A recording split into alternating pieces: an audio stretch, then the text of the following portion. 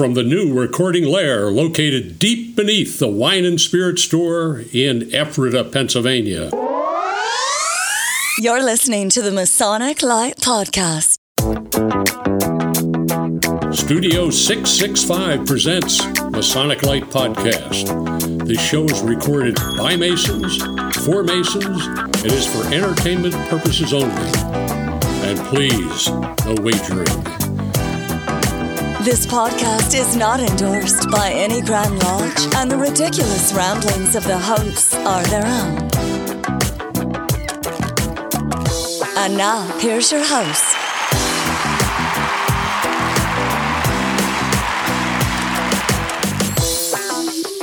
Hey, everybody. Welcome to episode 61. Sorry, Larry. Jason, am I yelling? 61. 61. So I was doing my radio voice. So, hey, everybody. Episode 61. I'm Pete, one of your hosts. I'm here with Jason. Hello. Larry. Jack, remotely. Jack? Yo. Jack's up in Boston visiting his grandbaby. Hi, everybody. Hey, Jack. And our special guest today, we'll get to a longer intro later, be brother TJ Griffin. Say hi, TJ. Hello. And we also have Troy and Carlos in the house. So, hey, guys, just, hey. How's it going? There you go. That's Troy, and Carlos nodded, so we're good. I heard that all the way over here. So usually the way we start out the show is we kind of go around the room and talk about what we've done Masonically the past couple of weeks. So Troy, this short part should be really easy for you. Since you're not a Mason, you don't have anything going on. Right. I took notes. You took notes. I know, because you always ahead. call me first. All right, go ahead, Jason. We had Autumn Days, right? Or Autumn Day. It's not plural, it's singular, which is kind of the Masonic Village and Grand Lodge Open House in Elizabethtown. Over the weekend, I attended the Legion of Honor, which is the highest honor that DMLA can confer upon a senior DMLA, which is somebody who's aged out from being a DMLA, or a Mason. What else did I do? I attended Chapter 43, and Larry will tell you more about it, but I saw Larry actually get another degree after 40-some years. He joined Well, I guess congratulations, Larry. You joined the York Rite. It's not fair to say you're only a pendant body because you're in a couple, but saw the Mark Master degree, and I think that's about it. Scottish Rite stated meetings in both of my valleys. And that was, Larry, did you leave that degree with all your parts intact? Oh, we can't talk about that. No. All right, we're good. All right. That's about it. All right. TJ, have you done anything with Masons or anything? Have you driven past a Masonic building lately, or what's been going on? Yeah, I drive by Masonic buildings all the time. There we go. Not much to report on Masonically recently. I did celebrate one of our brother's birthday, Jose Rios. Had a little get-together for him, so that was a good thing. And I'm just happy to be here and be a part of what's going on. Well, we thank you, and so we'll get back to you a little later with a full big, the major interview. Troy, what's going on in your life? Anything exciting? How much time do we have? That's usually what it comes down to. Well, we can always edit it out down a minute. It's usually what I'm not doing. Actually, I think I was talking to Larry about joining Masons. And I think back, and my dad was a Mason out of Westchester, Pennsylvania. Nice, which is where we grew up. And I knew as a kid, thinking, when you're at that age where your dad comes in the house and you attack dad's leg and you take the leg ride, And I always wanted to be what he wanted, all the things that he was doing. So I want to be, a Mason. I want to be an officer in the social club, and because nice. he was like the Fred Flintstone, like he's the man about town. Yeah. Carlos. Oh, I forgot Jack. Well, we'll get back to Jack. Carlos, what do you have? You have anything going on in the past couple of weeks?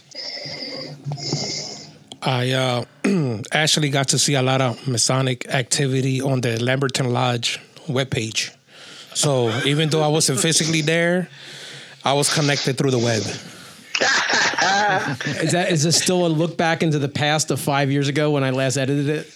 It was good. It was all. Hey, I'm live.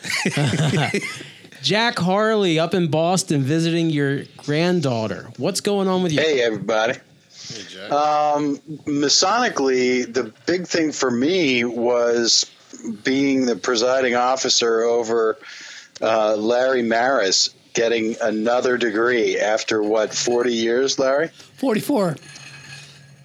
44. So that was very cool. Really proud of my York Rite chapter. We seem to be developing some momentum to bring things back and get some new blood in on the floor. We've got guys that can do the work, and we had 6 candidates for the Mark Master degree at this meeting, and we had 7, but one of them couldn't make it for job reasons. So that's a great testimonial to what's going on in the chapter right now. We're really excited. But that's about it, Masonically speaking, and being able to come up here and visit the kids and the grandbaby is just amazing. Larry Maris, so tell us about, that's big news. You actually got a degree. Yes, I did. Did you get to exemplify it? Exemplify it? What the hell are you talking No, he did not. Okay. That means you were the one chosen to walk around the room. Oh, no. I think they have a rule that they're not going to allow me to walk around anything or kneel for that matter. There's a reason for that. Thanks, Jack. I appreciate that. Did you get a chair? Hey, I got you covered, brother. Yeah, I'm covered. Totally. No, but I had Goose and Gridiron Thursday morning, went to chapter 43 and got my Mark Master degree. And I'm going to tell you, I was very impressed. It was a beautiful degree. I listened to the oath and obligation unlike anything I've ever listened to in our Blue Lodge. The guy that did the presentation was nothing short of spectacular. He was phenomenal. I'm going to give him. I'm going to call him out, Larry, right now. That was Jason Martin. He's in our lodge. He's a past master at Ephrata Lodge, and Jason is a senior demolay and a ritual machine. He and Josh Palmer, between the two of them, are the two best ritualists I've come across. But Jason absolutely, for the first time ever conferring that degree, absolutely slammed it. That's unbelievable. First time. He was spectacular. He really, really was. So, Larry, have you figured out what your mark's going to be for your mark? Yeah, I already did that. I wrote it down on the paper. It's like a bottle of Maalox or something? He's going to let Jeff Moyer draw it. It's going to be a giant middle finger. It's actually a pee pill. It's a Lasix. And, of course, I attended Autumn Day as well at Masonic Village. So that's pretty much what I did. When you left, did they try and catch you with a net? Like were you thought you were escaping? Oh, God, yeah. They're pathetic. But I love the village. It's a fantastic place. It really is. But you're right. Oh, and Larry volunteered to make a sign and man the booth for Grotto at the next Autumn Day. I didn't volunteer. You forced me into doing it. I misunderstood. I thought you were volunteering to do that. No, you pointed me. I blinked. I blinked or right. That's called voluntold. You were voluntold. Voluntold. There you go. It's called voluntold.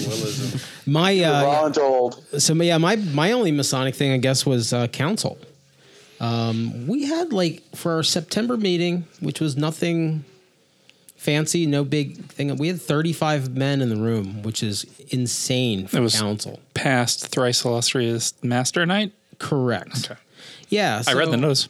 But yeah, I mean, it was a great meeting. And we voted to upgrade our regalia, so I don't have to wear this collar and apron from 1890 anymore.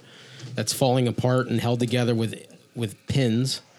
But I still have to wear the nasty hat. My crown as Deputy Illustrious Master is. It's just vile. It's how dirty it is inside. But it's got tons of history on it. Yeah, and in it. Oh, well, all right. I do have one more bit of news. Oh, sweet. Well, I thought we were done. Go ahead. Sweet. Yeah, I'm gonna, and we can thank our Grand Commander, our brother Dave Gallatley, for this. Sovereign Grand Commander. Sovereign Grand Commander. David A. Gallatley. I'll get the 33rd degree. Yeah, I'll get. Thank you for that. Of the ancient accepted Scottish Rite of the Northern Masonic jurisdiction. You're supposed to know that. I'm not. But anyway, Jack and everybody else, just to let you know, I'm back in the Scottish Rite fold. You paid your dues. Yeah, I did. Yeah. Outstanding. And I did it because of you. Officially. And Jason. Officially. And Pete. Officially, he's not yet. I got tired of hearing the crap from Somebody's you guys. got to push the paperwork through. All right. So we're sitting on my desk. So you have the checks. I do. All right, we're going to take a quick break, and we're going to come back, and we're going to talk to have a conversation with Brother T.J. Griffin of the Vision. Is it the Vision Project? Vision Program. Vision Program. We'll be right back. At the historic Smithton Inn of Ephrata, Pennsylvania, we're pleased to serve the latest creations from Weathered Vineyard Winery, along with spirits from Thistle Finch Distillery in Lancaster. all to be experienced in the tasting room of a beautifully restored 18th century bed and breakfast. Cigars by DNS Cigar are available for your enjoyment in the courtyard. The historic Smithton Inn is convenient to Lancaster County's most interesting attractions. Just minutes from the Ephrata Cloister and the Green Dragon Farmers Market. And a short drive can get you to charming Lidditz, thriving downtown Lancaster, as well as Hershey, Bird in Hand, and Intercourse, or Valley Forge in Gettysburg. Whether you're looking for a romantic getaway or an active vacation full of sightseeing and attractions, the historic Smithton Inn will be a welcoming oasis from everyday life, one that you'll want to visit again and again.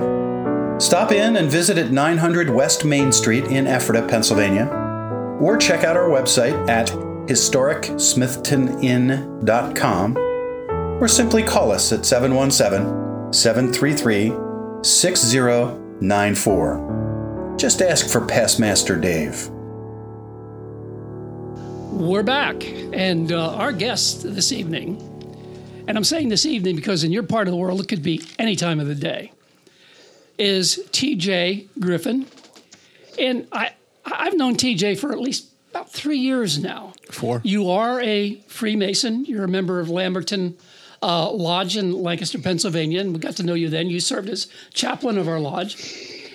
But more importantly, too, you're running a program called Vision Program. But before we get there, I want to talk to you about the fact... Larry wants to talk for 20 minutes and not interview you. No. I'm making a point here. Anyway. 66% of the battery left, Larry. Oh, Larry. They rough on you, Larry. TJ, this is kind of... We're celebrating, unbeknownst to us, Media Month. We had the producers and writers for Lodge 49 on the show from AMC. Last week, a couple weeks ago, we had Matt Blaisdell on, the media director from... We're 10 minutes into the interview. We haven't heard our guest. I know. We're 65%, Larry. Tonight, continuing the celebration of Media Month, we have TJ Griffin, who is a star in a motion picture. The title of the movie is Choice. It's the Ron James story, which is going to be released when? It has been released in limited theaters throughout the country in May. It's not available for purchase yet or streaming until 2019 sometime. 2019, okay. So it should be on Prime or Netflix or something coming soon. That is awesome, absolutely. You're also a star of stage because you just did a TED Talk on stage in a very elaborate setting. And I just want to say, since, you're a media personality now, I wanted to bring that out before we get into, but tell us about Vision Program. Wait, do we have to pay him ASCAP or anything? Because I don't know if we can do that. We have no money, TJ. I'm sorry. You're not union? I am not a recording artist. Okay. We keep begging, but we have no money. So VISION is an acronym for Values Inspiring Students and Overcoming Negativity. And I founded the program in 2012. I was a troubled youth myself and found myself in and out of the juvenile system, from detention centers to placement centers and all that good stuff. And by the grace of God, my life changed in my mid to late 20s, and I ended up working in the field. At the same time I'm working in the field with juvenile youth, court-adjudicated young men, I'm also working in the music industry in hip-hop music. And I'm a kid from the inner city, and hip-hop is not just a music, it's a culture. And I didn't really discover that until I made a big change in my life, where I stopped all the negativity and behaviors, and I got a relationship with God. And through that relationship, I wanted to change everything because I felt him changing me. And I'm no longer listening to rap music, no more rap. I'm not dressing that way. I'm not going to talk. My language is going to change. I'm just not going to do this anymore. It's too negative. There's too much crap in the music. And I found myself within 3 months saying, well, the new Eminem's album's out. Maybe if I just buy the clean one. And then I did that. And then the new Jay-Z a few months later, and this and that. And it continued to call me. I would buy cleaner content. And then after, if you know anything about hip-hop, if you buy an Eminem album, you buy the clean one, it's practically an empty album. Right. My name, bleep, bleep. That's all it was. So long story short, I didn't understand why I could not just put it down and stop. And there's some other things that happened as well with the way I dress and certain things. And through research, I found out no, rap is something you do. Hip hop is something you live as part of your culture since you were a little boy. So I had to find a way to properly navigate that with being a mentor to youth and also being somebody productive and want to do well in my community. And I realized that I couldn't just erase this. This is part of who I am. So then I was trying to balance. Well, I'm working in the music industry now, and there's a lot of negative content, but I'm also a mentor to youth. How do I do both? And then I realized that I had some success in the music industry with some pretty big, well-named rappers, and I could use that to gain the youth's attention more because now I have credibility with them, third-party validation, something else pointing to the information of the work you put in.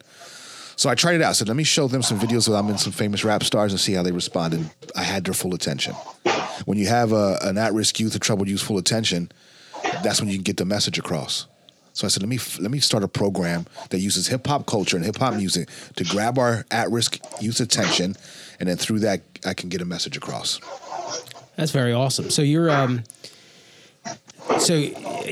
35 right now. How old are you? I am 39. Oh, okay. For a few more days. I must be looking at an old website.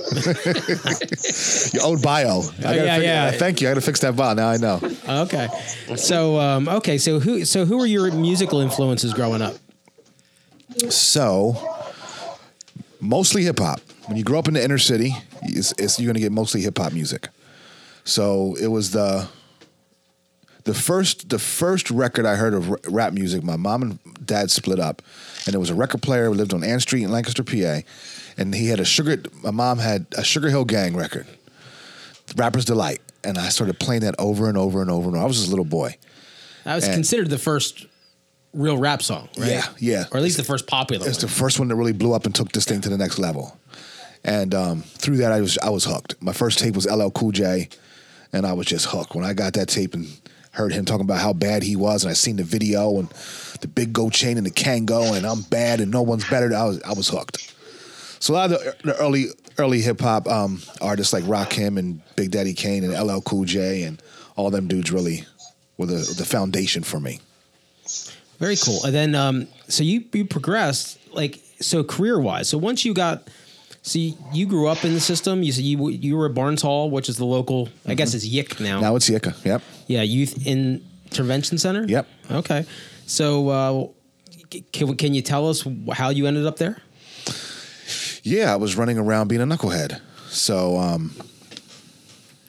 was in a street gang, and I was on probation for messing up in school and things like that. And then I got into one of these little street gangs in Lancaster. Some of the guys had jumped me, and I said, I'm going to get them all back one day. This is my mentality at this time. And I was kind of like the leader of my crew, kind of. And the guy who had jumped me, he was the leader of his little crew. I was going to get him back. I was going to get him back. Well, lo and behold, I'm in the juvenile probation office. My mother's in my PO's office, Melody Weidman, never forgot her name, and I'm with my little sister and her friend in the lobby reading a book, and who walks in with his mom? The guy who jumped me, who started it, that I said I was going to get back one day. So we're sitting in the probation, and he starts threatening my life, and at this time, I'm an at-risk youth with not much guidance, not much accountability. I'm acting out on emotion. Not a lot of structure in the household at this time. I kind of did my own thing. So when I got threatened, I did something, and we got into an altercation there, and that's how I ended up in Barnes Hall. And then did he go too? So then you're roommates? No, we were in the same cop car together on the way to the. I mean, it's a little more to it, but I'm not going to get into all that. But I got charged because I'm the one that he was just threatening me. I took it to the next level, and then I ended up in a placement called ARC, A-R-C, Alternative Rehabilitation Communities. There's a bunch of facilities throughout Harrisburg area. I was in one of them, and that was it. So, and when did you? What was the time in your life where you feel like your life started to come back around to the positive? I can keep it 100, as they say on here, right? Yeah. So basically, I sold drugs for many years. I was selling weed, and by the time my son was born, my girlfriend at the time, we were living together, By the time he was about 3, she had sat me down and said she wanted me to change. She said, I'm tired of people coming in and out the house all the time. You're not here all the time. And why don't you just get a job and, do what men do? And I said, well, you know who you got with. I told you if we ever get married that I'm going to get married with a white suit, a white fitted hat, some white Nikes, and a blunt in my mouth. And now you want to change and just, no, I'm not working. I have no education. I'm not working for $7 an hour. I'm not doing it. No. And it kind of hurt her a little bit, but she let it go because she could tell I wasn't hearing it. And every few months she would circle something in a newspaper, like a decent, like Donnelly's hiring, and she'd set it out for me, and it would upset. I was in no parts of it. So now my son's 5 or 6, and something happened in the house where somebody had dropped some stuff in the house. And she had said she was done, that she no longer needed me, and she actually screamed at me and cursed at me, which would never happen before. My ego got in the way, and I said, "Oh, really? Give me a week, and I'll be out of here." Then I sat her down. I said, "Don't put me on child support. I will come bring you money every week. I will pick up my son every weekend. I'm going to be in his life." And she was like, "Well, I don't really even need your child support or any of that. I just need you to go." And I moved out, and I rented a house right across the street from 625 East King Street. You guys know what that building is? Yes, the castle. Yeah, it's the castle. It's the Lancaster County Prison for non-locals. And I sold drugs out of a house across the street from the prison. Smart guy. Just hope those dogs don't catch a whiff as they're walking the perimeter. I was never into the real hard stuff. It was marijuana. I'm not hiding in plain sight. Yeah, that's what it was, right? I'm not trying to minimize it, but that was my thing. What I didn't tell you, gentlemen, is when I was a little boy, my parents separated, but my father worked at Armstrong World Industries. He retired from there. So unlike a lot of my inner city friends, I had a dad that makes some pretty decent money. Armstrong was a good paying job. And because of that, they put me into St. Anthony's on Orange Street in Lancaster. I went to a Catholic school as a kid. So all my friends around me did not have much knowledge on God. God or Christ. Jesus was a greasy picture in the kitchen. Yeah, that's God. That's Jesus. That's his birthday's on Christmas. That's what my friends. That's all they know. Because I went to a Catholic school, I knew a lot. I knew scripture. I knew. So I was the guy that when I would do dirt in the streets, I'm on my knees at home praying at night, praying for forgiveness. Hopefully I didn't hurt nobody. God forgive me. My friends didn't have that kind of relationship. So I had to tell you that to get to where I'm at. I'm parked in front of the church on Orange Street, if you're familiar with Lancaster. And I meet a friend of mine, and I sell him some smoke. It's 3:00 in the afternoon, broad daylight. And as I go to put my keys in the car, I look over at the church. Remember, I went to this church from kindergarten to 6th grade, the Catholic school in the church. And I feel like I'm supposed to go in there. It's giving me goosebumps thinking about this. I'm like, no, I'm not. I got weed in the trunk. I got drug money in my pockets, got gold chains. No. I put the key back in the ignition, and I pull it out again. I'm like, I'm supposed to go up in here. It was the first time I ever had an inspired thought. That inspired thought to me is a voice of God to take action. And I said, I'm going to walk up in this church. I walked up in the church, broad daylight. It was, if you know what a Catholic church is, very beautiful, but it's dark, candles lit. Went to the middle of the pew, got on my knees, and then cried for 45 minutes like a baby. And I prayed to God, and I said, God, I don't know why you're sparing me. I don't know what I'm supposed to do in life. If you can give me something I can do that will make you happy and I can take care of my family, I'll do it. I said, please don't give me no $7 an hour job. I won't do it. I can't do it. I just give me something. After I prayed and cried for 45 minutes, I got up, lit a candle, wiped the tears off my face, and as I'm walking out to church, I knew I was different. I knew it. I never knew I carried so much weight. I never knew I had this tension until that prayer. And I prayed to God a million times. But this time something happened. And I knew I would never participate in the drug trade again. Got in my car, zoomed right to my girlfriend's house, who's now my wife, pounded on her door. She opened the door quick because if TJ comes pounding on the door all excited, I could have been raided by the police. I could have hurt somebody. Someone could be after me. She was like, what's going on? Come in. I was like, you gonna believe this? I just went to church. I just talked to Jesus. I'm changed. She's like, this guy's lost his mind. He's off his noodle. He lost his mind. She looked at me like I was crazy. Later on, she told me, when you did that, I didn't believe you. But I knew you believed you. She said, whatever's going on, he believes it. He thinks this is true. And she said, that's all I ever wanted you to do. And she took me back. And a week later, I got a job for $7.25 an hour. Well, so you beat it. You beat it. You didn't take 7. You got Yeah, that was 7.25. 25 cents more than the deal. Yeah, Right. You're right. So this experience you've had was the basis for forming Vision Program. You were feeling that other kids experienced what you did. And if you could give them guidance because you've been there, what a motivation that is. So tell me about that. Yeah, we should take a break and come back and talk about We that. should. Okay. Take a quick break. We'll let Larry pee. And Larry, you don't have to pee. No, I don't. He's excited today. All right, we'll be right back. Okay.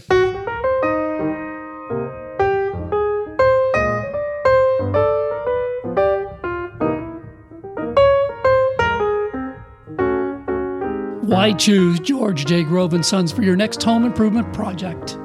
At George J. Grove & Sons, we've built our reputation on quality and trust for more than 50 years.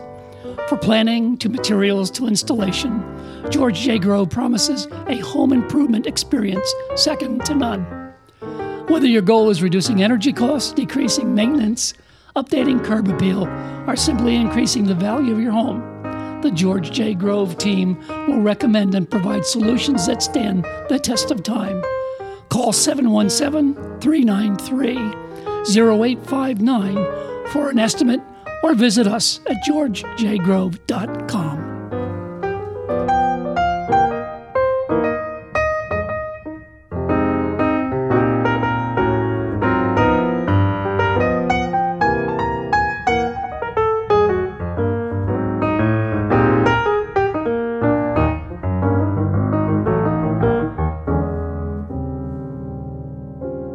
Hey, and we're back here with our guest TJ Griffin. So TJ, tell us, how did you get? You go from being a rap fan. How did you get involved in the music industry? Were you were you professionally, or you just got to meet a lot of guys, or where did you go with that? So now I'm working at Telstar Marketing, calling people for Comcast, and through that process, I got introduced to network marketing, multi-level marketing. As we know, some people love it, some people hate it. Well, because of the network marketing company I was involved in, I started reading, which was not something in my past. And it was a big push that you should read and personal development and learn things. So through that process, I started learning about entrepreneurship and business, things that my teachers never told me. I have a learning disability. I'm dyslexic. When I study really hard, I get C's. Society has said, well, you got to go to college and do this and do this and do that and perform well to be successful. Wasn't in the book, I wasn't blessed with that stuff. So I thought I had to settle. If I wasn't going to, the only way we thought we could make it big, and sad to say, in my environment where I come from, money is what everybody wants because they never had any.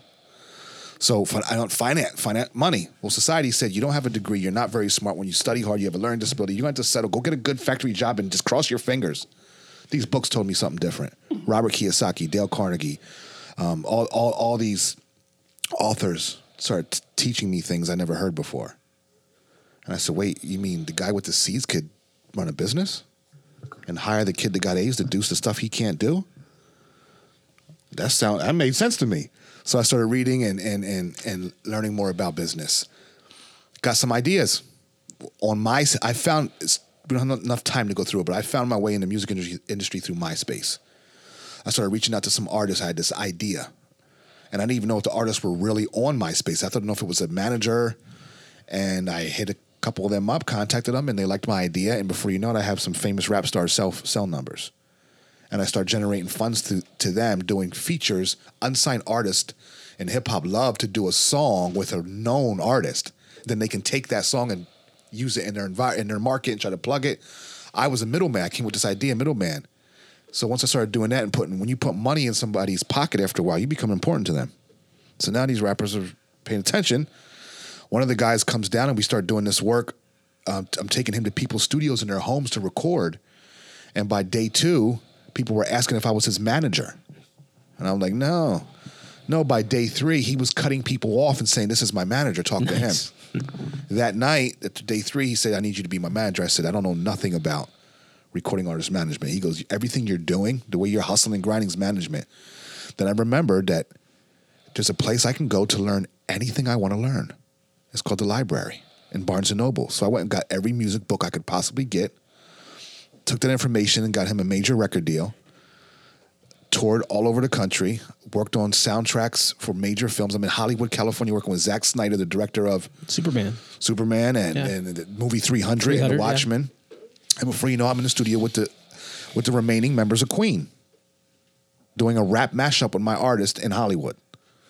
So I actually broke into the music industry off of MySpace with an idea. I would have never even believed I was capable of something like that if I wasn't picking up these books that said, hey, this is what they're not telling you. You have to fail. You have to get your nose. You have to believe and keep going and fail and fail. You have to fail your way to the top. So that's how I found myself in the music industry, and that's how I used that information. I didn't know why I was in the music industry. Now I know. Purpose. My purpose is to inspire and motivate at-risk youth or young adults like myself. And I was going through all these motions in order to have something to grab their attention. Now I know why I was in the music industry. It wasn't anything but to have credibility to use it for youth. So that's how I got in. You also had a background. You formed your own company. Mm-hmm.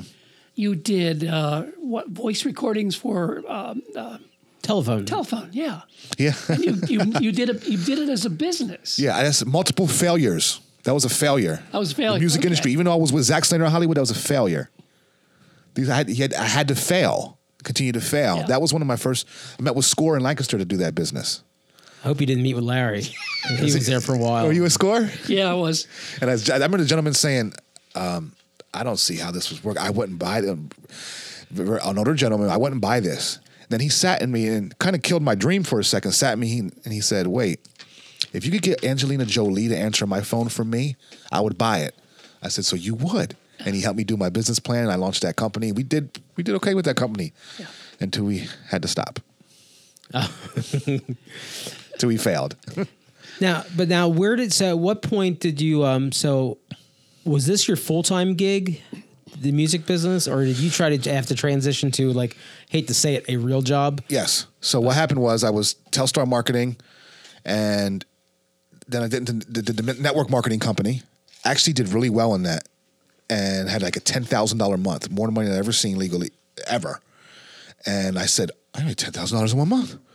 Forget this $7 hour job. My mentor at the time said, no, don't you quit your job because you don't understand how it is to be self-employed. You don't know how it is to have to wake up on your own, go do all the work on your own. You still need someone to tell you what time to get up, show up, you're not ready. I said, Dave, I just made $10,000. I'm ready. You weren't ready? I wasn't ready. So within 6 months, I'm back looking for more work. I ended up working with at-risk youth at a place called Mono's House, DARS. Familiar with it. And I was a staff member there. So that's when I got into the music industry part-time. I had a full-time gig while I was working full-time in the music industry too. I mean, it wasn't part-time because I get home at 5 o'clock and I'm up to 3 a.m. on the online grinding. When most people come home and grab a beer and watch American Idol, I'm on my laptop just hustling and working and grinding and reading nonstop. So that's when I got in the music industry. And then when that failed, my artist lost excitement. I got tired of the scene. I got so tired of the scene. And I'm like, now what? Multiple failures, though, just more that we have failed on. Then I said, okay, I have credibility now with hip hop. Now I can get. And I always have, remember the cartoons when you had a devil on one shoulder and the angel on the other? I always felt that way with my music business because I'm working with mentoring youth at Mono's House, but I'm also pushing and promoting some very negative music. It's not all negative, but there's a lot of it is. So I always felt this battle, like, TJ, what are you doing? Now I know what I was doing. It was a higher power working through me to design this plan. And I said, now I can start the vision program, use hip hop, and go into these organizations, these facilities, and teach them and mentor them. And everyone shut the door on my face. Said, no rap stuff here. That's not good. Ooh. Really? Yeah. When all like the kids there, I guess in the city, all the kids are city kids. Yeah. Yeah. So, I mean, that's what they listen to, and that's their motivation. Yeah, and you'd be surprised. Even the kids that are not the city, they're hip hop kids. Hip hop. So at first it's scary. Most of these organizations, these facilities don't allow you to rap, write, because it's just, if you don't understand it, you know how negative it is. You don't want your kids walking around cursing. And so I get it. So people are like, no rap stuff. No, we really can't do that here. You actually play the music. No. So doors were shut on me for about 6 months until Lancaster Yick, Brian Hubbard, gave me my first chance. And gave me my first chance, and I said, well, let me take some surveys and get what your staff think of my program, what the kids think. I did some surveys, and he was like, they love this, come back. And then when that one door was open, more doors opened up. And now you speak all over the United States. Yes. On that. Now I train too now as well. So have you been able to franchise that? Or are we still working on that?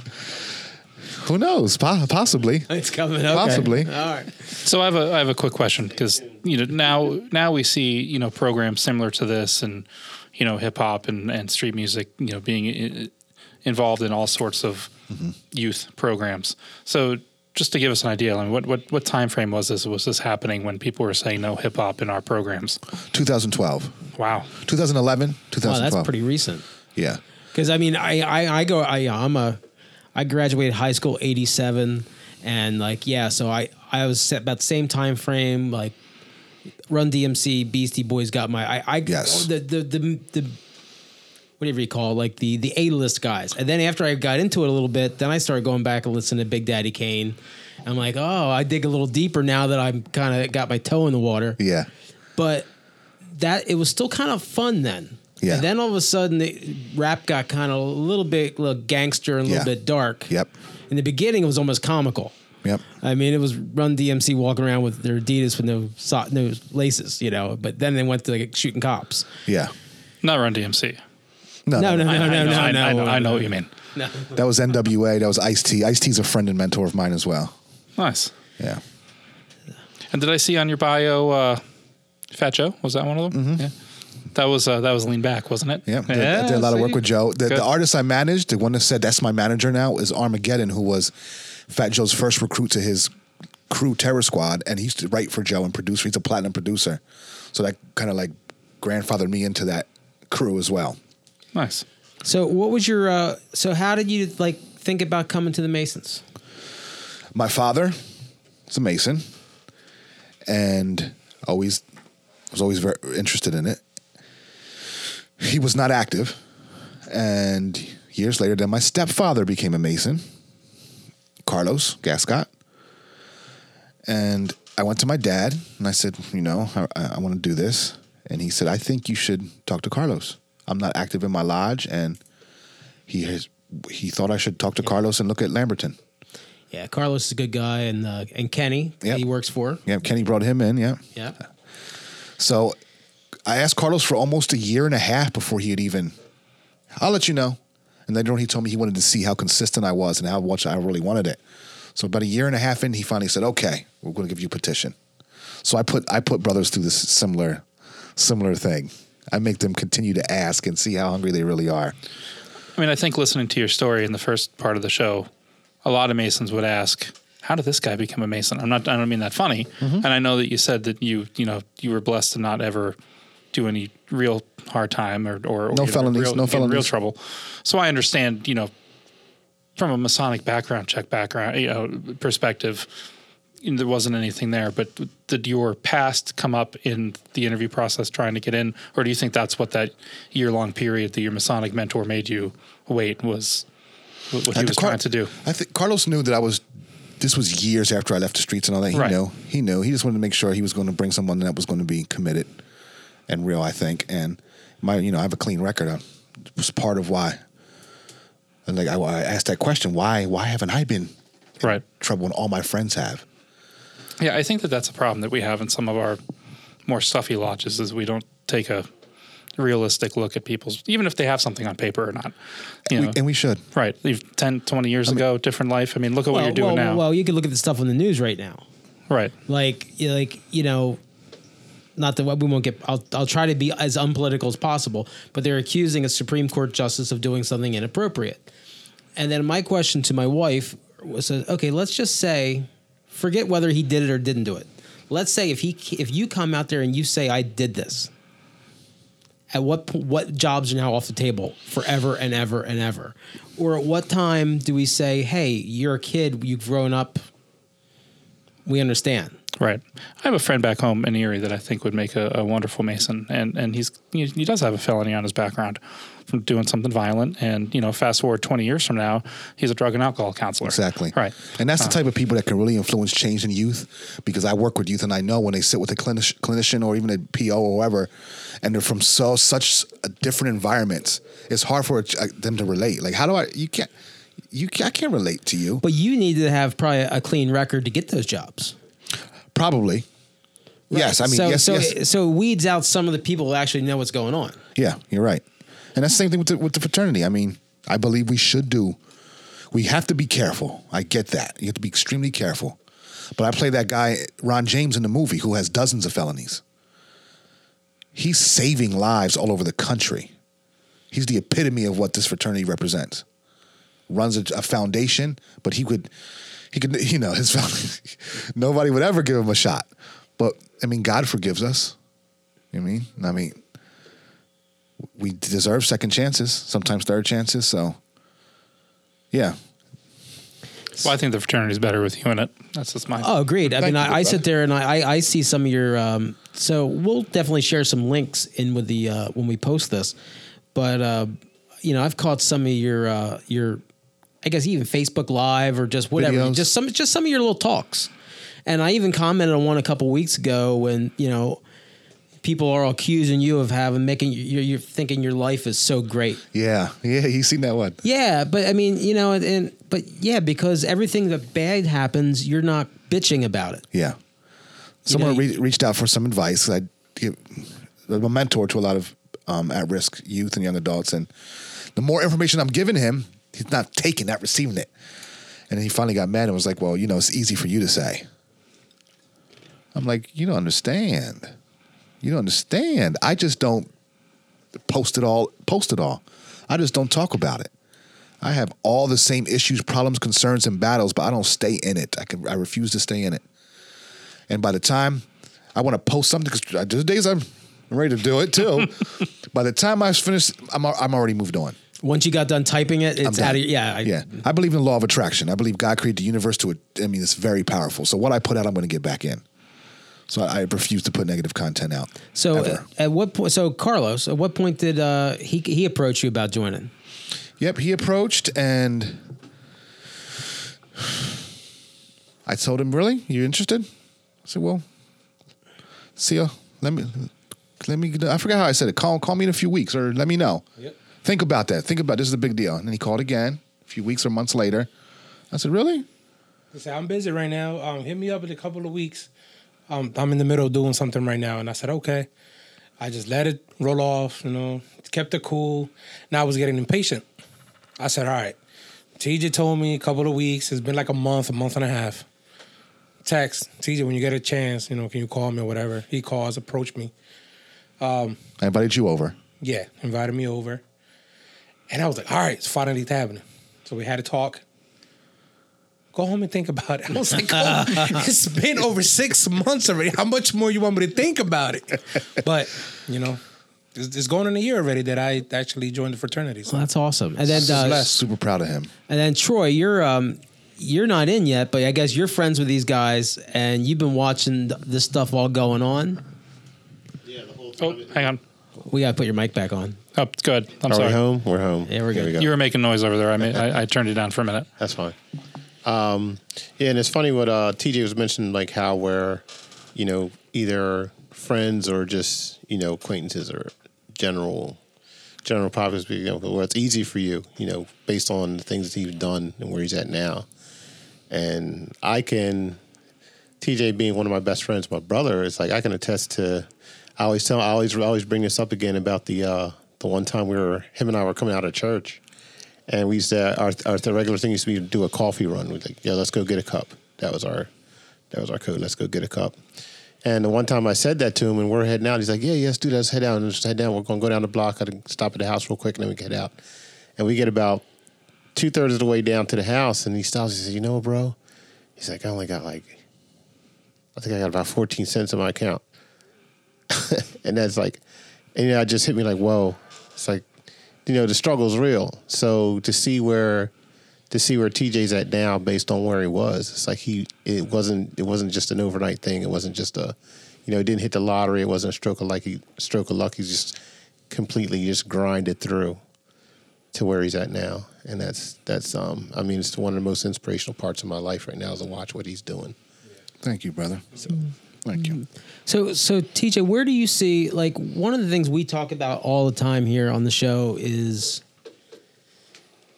like my story, I joined 21 years ago and I stuck with it because I'm a glutton for punishment. But like I stuck in the beginning. I'm into it and I really enjoy it. And I finally have found what I love about the craft in the past 5 years. Yeah. But it wasn't out there. I couldn't find it. And I eventually had to be part of the group that made it. Like, and it's one of the things like Jack always says, be the change. Yeah. So, what can we do as Freemasons? Like, I just think we have an opportunity to be the mentors and the leaders for young men. Yeah. And, I just, I'm just wondering with your background, if there's any way that we could kind of incorporate these things and make Freemasonry more of like, I don't know. I know what you're trying to, like, I've thought about that. And I even had an idea 2 years ago where I actually got permission from the lodge to use the lodge for a mentoring session where I was going to bring a bunch of youth in and then a bunch of some brothers and then some non-brothers and just take on like a big brother-sister program, but running out of the lodge. And it didn't work. The guys that wanted to sign up ended up not signing up. So I've thought about that before. And I think there has to be a way. It's in my mind, but it hasn't materialized yet. So there's got to be something we can do as the brothers in the fraternity to actually spend time mentoring just so many. I just did the TED Talk, and I did, the statistics is over 57% of inner city youth are fatherless households. That's over half. And that is huge. There's no positive. There's a lack of positive male role models in so many households. Yeah, I hate that I live by memes, but I saw like it wasn't a funny meme. It was like this inner city teacher somewhere that had all these kids, and all these kids are wearing ties, and most of these kids didn't have a father figure at home. And I think he called it the Gentleman's Club, and like he and these other teachers were coaching these young men how to become men. Yeah. And I just thought that was so cool. We should do something, and I should spearhead that line. And I can spearhead it when the time is right. I wonder if we have an opportunity in the youth group, in our youth groups, in our Masonic youth groups. I mean, we're talking about youth, and like DMLA, for example, you can join between 12 and 21. Mm-hmm. Maybe there's an avenue, through DMLA. And what I visualize it actually being youth. So I'm not sure the Grand Lodge holds youth accountable for the record when you're 21. Your record's clean. Nothing pops up unless you really dig the law. Your juvenile record's not there. So if we catch the kids before they're adults and they start to offend and get the charges, we save them from that trouble. Yeah, I think that DMLA has a lot to offer to youth. I mean, accountability and yeah. I mean, I have to say I've been pleasantly surprised by by Lamberton. I'm not from Lancaster County. I'm from Chester County. Italian, Catholic. I moved here, and when my buddy was talking to me about the lodge, I was like, oh, I'm going to I'm on medication now to make my skin light, but I'm used to be really dark. And I'm like, oh, these guys are going to see this Italian come in with, Catholic, and they're like, oh, they're not going to like me. They all shook my hand. They like me. Mm-hmm. And then about 2 years later, one of my friends, Miguel, sergeant in the Army, he came to me, and he looks like Denzel Washington. He's not a light-skinned Hispanic guy. He's dark. And no problems. Yeah. Like, right through, they loved him. You're a veteran? Oh, my God, these guys went crazy over him. And now, I see old, young, black, white, Hispanic, gay, straight coming in the lodge, and they're all there for the right reason. As it should be, yeah. So, I was a little uncomfortable at first, too. And Carlos was, he's Spanish, so that was helpful, but I wasn't sure either. And I got, love. I would have never thought that. Every time I saw you, you didn't look uncomfortable. I was so comfortable. I mean, the first time like, I thought you were going to say Carlos didn't look Spanish. No. His name's Carlos. But it was just the beginning when I was uncomfortable. Once I got to know the guys and it was amazing. And Ron Carson's leadership, they hooked me. His commitment, he was so committed. I was like, man, I want to be like this guy one day. And I'm not as active in the lodge as I planned to be. In the beginning, I never missed anything. The first 2 years, never missed nothing, everything. My life changed. My life actually really changed drastically. Dramatically. Yeah, that was really all. I like that's that. That's a hip hop word. I like brother. that word, dramatically. Dramatically. But you're and I wish that I could quote this verbatim. Pete, maybe you can help me. But are we doing Big Daddy Kane lyrics? No, yeah, anything goes. But you're doing it. I mean, that's the thing. And I'm sitting here and you're talking about how we want to maybe do a program with Lodge, and that's great. But the reality of that is that. For you figured out that you wanted to go do this out in the community on your own. But, that is right in line with what, Masonry teaches. So when I hear somebody like you saying, man, I wish I was more active in Lodge, part of me is like, man, yeah, we'd love to see you at Lodge. But the other part is like, you're doing more good out there. You are doing Masonry. You're doing what Masonry teaches you. And we're blessed here in central and eastern Pennsylvania because we're surrounded by so many A-list Masons, guys that have Masonic resumes out the yazoo, and they could just sit here and show us dues cards for a week and talk about their titles. And Larry and I were saying, no, we need to talk to interesting men who are Masons. They don't need to be the 33rd degree past everything Mason. And so that's why we're so excited that you're doing this and that you're part of us. Thank you. And we're proud of you, even if you're not the most active Mason. Thank you. Well, and just so you know, when TJ does come to Lodge, he's treated like a freaking celebrity. So, oh my God, here he is.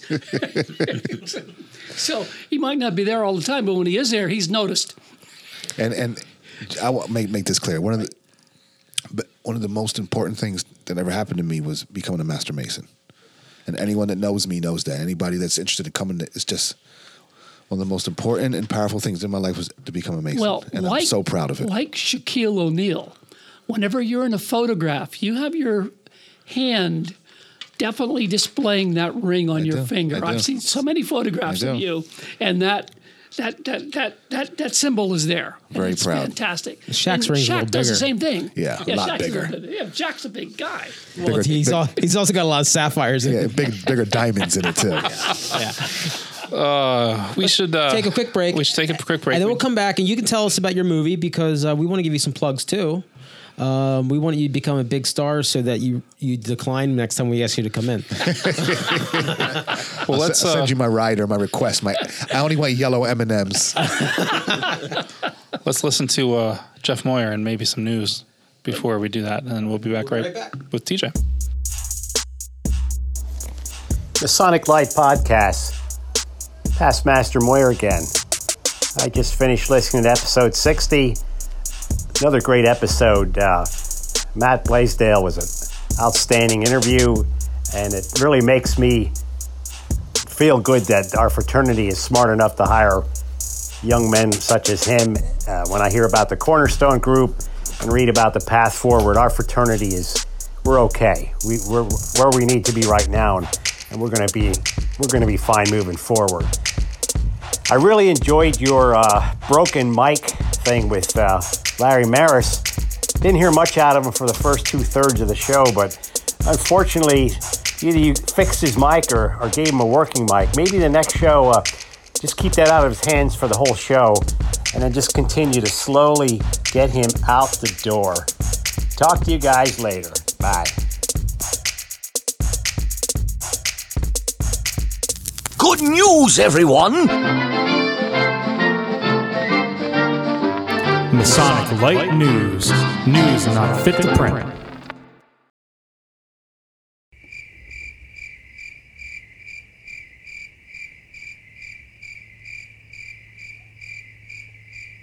I can't hear it. Oh, well, go ahead. They just played the music. In Masonic news today, Masonic authorities have issued a general statement to all Grand Lodges that although he's been dead for nearly 200 years, Joseph Surnow will be dug up and his remains will be burnt, mixed with dirt from a landfill in Yonkers, and then scattered over the North Atlantic Ocean, after which his name will be stricken from the examination of a visitor in every lodge. A Cernobration is being planned for the Grand Lodge of upstate New York sometime next year. That's the Masonic news. So mote it was.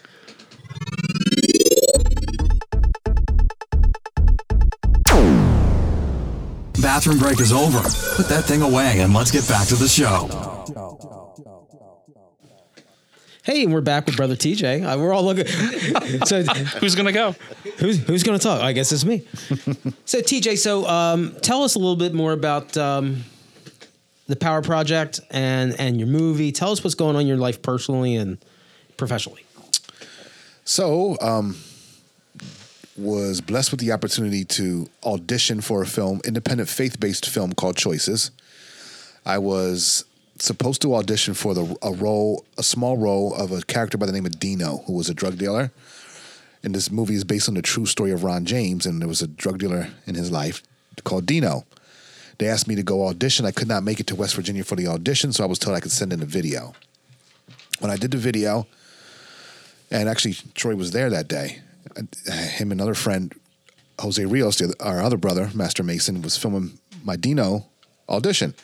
When that was done, I said, let me look, because you could look on their website of everyone that was casting, and I seen the lead role was being casted. And they have the script of what the actors are going to audition with down south. And it was really boring lines. It was like Ron trying to pass a bad check at a clothing store.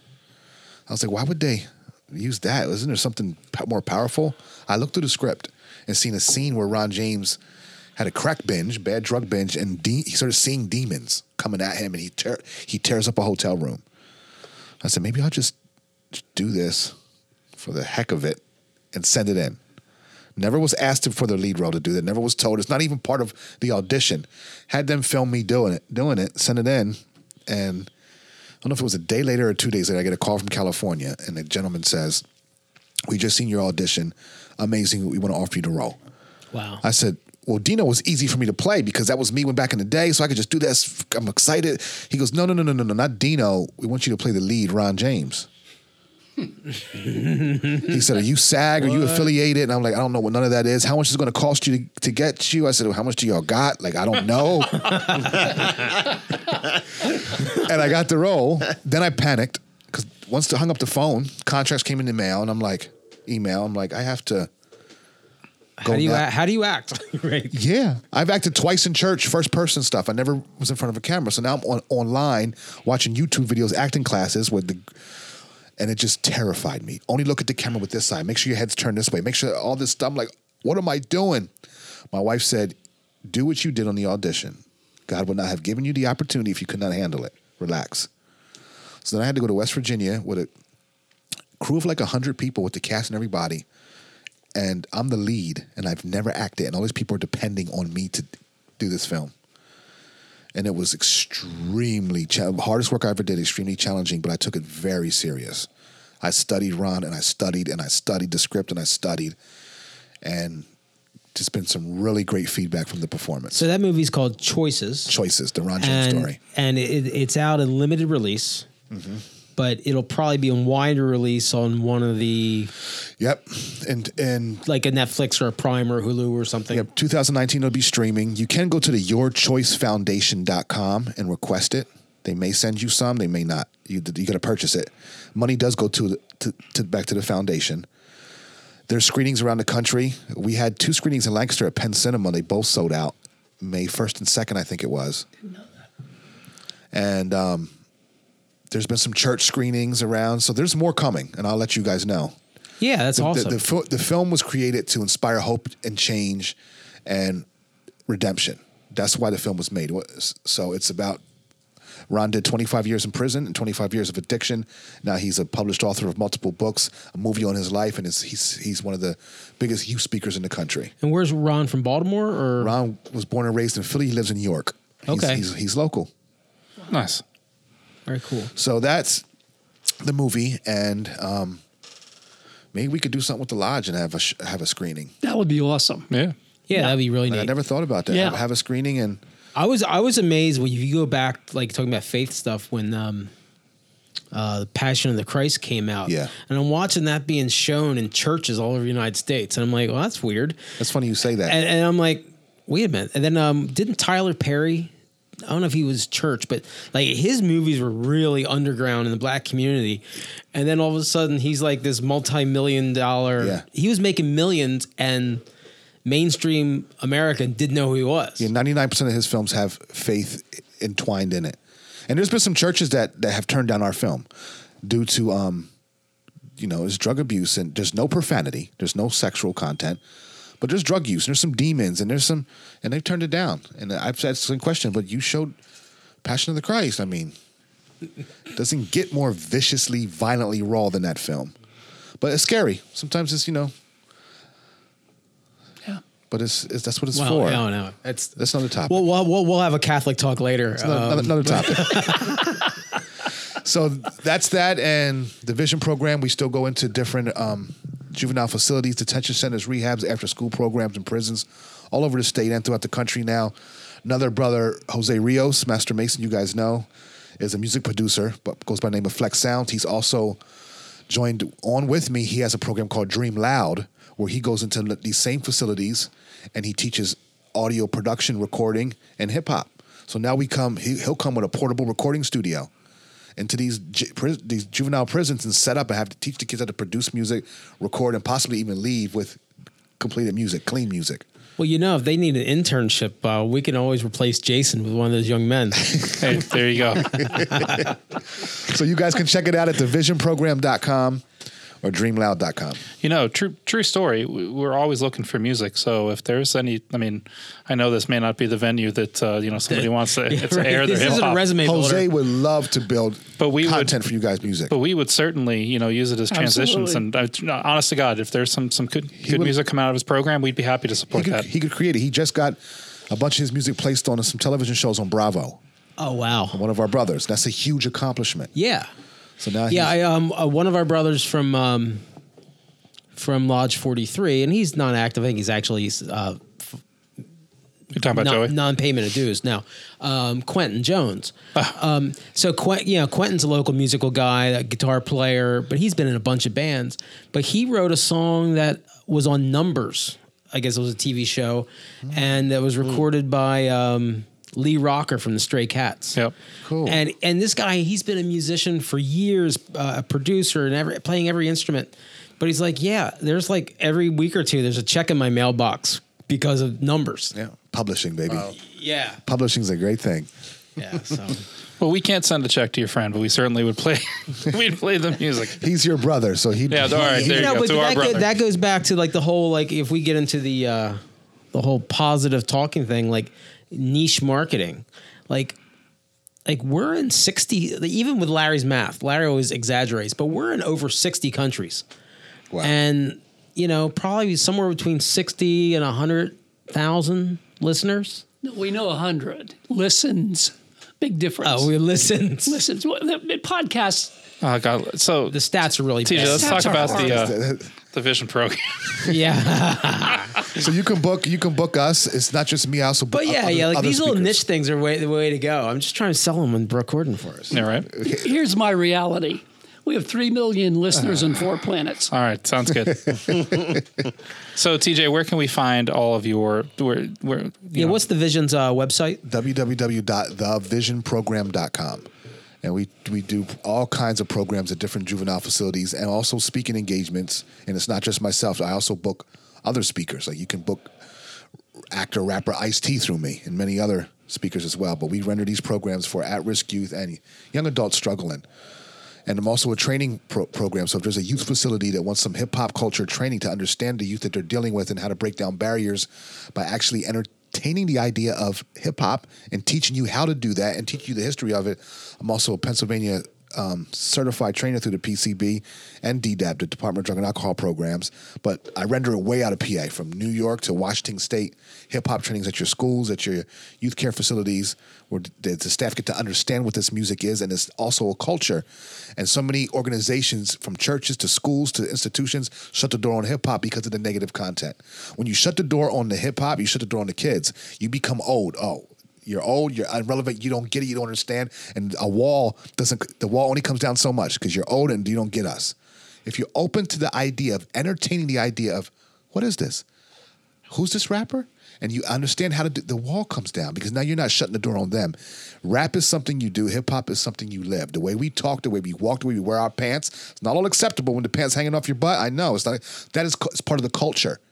I tried to change when I found God. I couldn't. It's who I am. It's my DNA. So I teach staff how to actually entertain this and open the door a little bit so the kids can come through. You can break the walls down. So you can get us through training as well, all through the country and other countries. 60-some countries, I'll fly out. Divisionprogram.com. I like it. I can hear the passion in your voice. I'm just watching you light up when you're talking about it.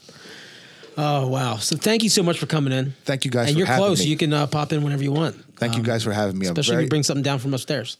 I'm honored and humbled to be here. And we will reach out to Mr. Jose Rios. He's a listener, too. That'd be wonderful. Is he? And let him produce some music for you guys. Very awesome. He can produce all the music if he wants. That'd be awesome. He would love it. And he doesn't do rap. He does everything, so. Oh, that's great. So what we're going to do, we'll go. Well, Jason, you have anything going on in the next week or two? Yeah, I do. Hang on. Let me get to my notes, Pete. See, I took notes, and it's going to sound like I'm reading right off my notes. Coming up, this show would have already aired, but there is the Battlefield Low Vale degree. I'll be going to that in Gettysburg on Wednesday. And I'll be conferring a first degree, I think, next week for Lamberton, not for 43. And later in October, I think I'm conferring a few for 43. And Blood Drive. We got the Blood Drive coming up locally. And Academy of Masonic Knowledge, which I believe is on October 27th. 27th, yeah. And a couple good speakers there. And you can find all that on our website and on the Pennsylvania Grand Lodge website. And that's and about it. we share stuff on Facebook once in a while, too. We do. Occasionally, we do that as well, yeah. TJ, and not just Masonically, what do you have? Anything coming up? Any engagements next couple weeks? This Saturday, I am speaking at the Success Summit at Lancaster Marriott and Convention Center, downtown Lancaster. There's an event going on with some local entrepreneurs and very successful as well. I'm going to just speak on how to overcome challenges, how to face your fear, set goals, and the law of attraction, and just being successful, whether it's in business or just in life. That is this Saturday, the 29th, at the Lancaster Host and Marriott. Very cool. Troy, do you have that petition filled out yet? He has to ask. Oh, okay. I'm old school. He's saying he's old school. He's 10 years below me. Not some damn old school. They know what I'm talking about. You don't know what I'm talking about. If he never asked, he's not interested. Yeah, back when I joined, it was like ask one to be one. Send me an email. I'll and $50. Let's see. Yeah, you can join Lodge 49. It'll be Carlos, $2,000. You can find a microphone there. Here's Larry. He's Larry's. What did you tell me before we got here about the lodge? What this brother has done for you? You should share that quick. Oh, well, I've been through a rough patch in my life, with my family and stuff. And right before we got here, I told TJ how grateful I am with the brothers and the lodge and, the little things like coffee in the morning and meeting for pizza, because it's been really hard for me. Like, it's either, I'm glad I met TJ when I did, and I asked him the right questions. And he had lost his family. Yeah. Right when he became a Mason. Being around the brothers has helped me a lot to become stronger and keep you busy. Keep me busy. My mind's out of that negativity, and I'm good. I'm grateful for my brothers. And he told me the fraternity actually saved my life. Yeah, they did. Wow, that's awesome. So I'm happy. That's why I'm like participating a lot. And every time Brother Larry asks me to do something at the lodge, I'm for it. And every Saturday I'm forward. I'm looking forward to getting that coffee with my brother. So I would too if it wasn't so early. That's the whole point. Coffee early in the morning. Goose in the gridiron. It's too late in the day. Coffee, it's too early. Coffee is literally half an hour before Goose and Gridiron. It's 8:30 at Mean Cup on Harrisburg Pike. Saturday morning, though. Saturday morning. Now, everybody runs a little bit slow on Saturday, so it's more like 8:45. I'm always there warming up the seats for everybody. Yeah. Okay. So you just never know. Sometimes the brotherhood is what it's doing for people. Right.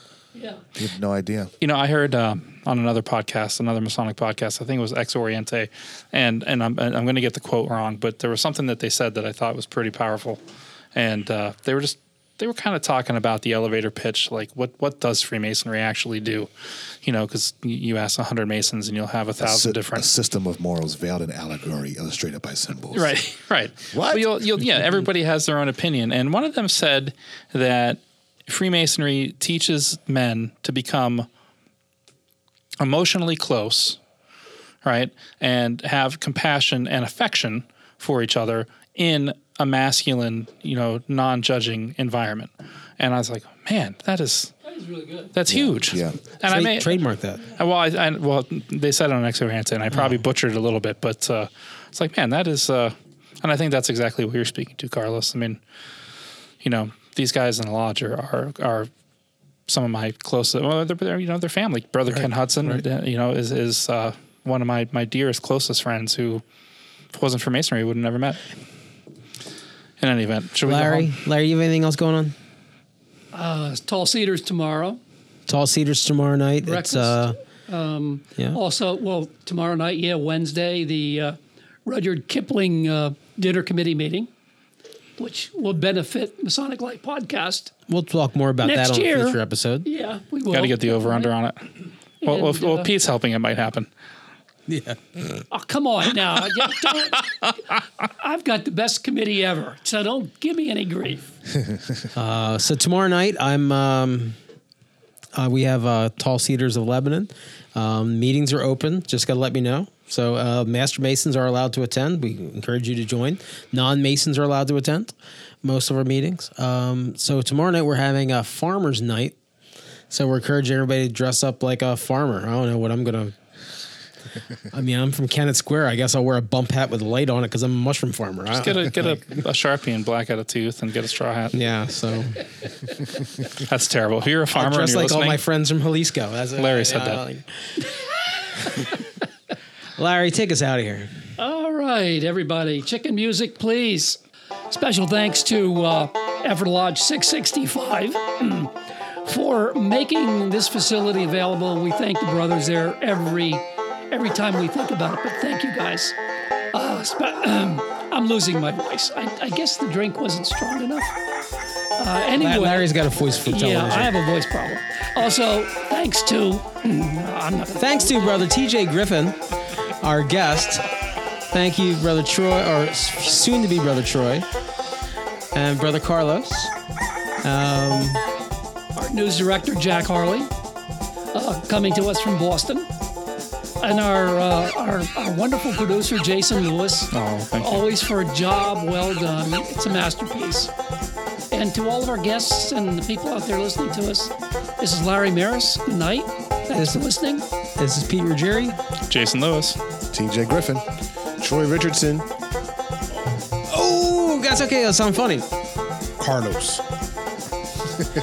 Goodbye, everybody. Good night.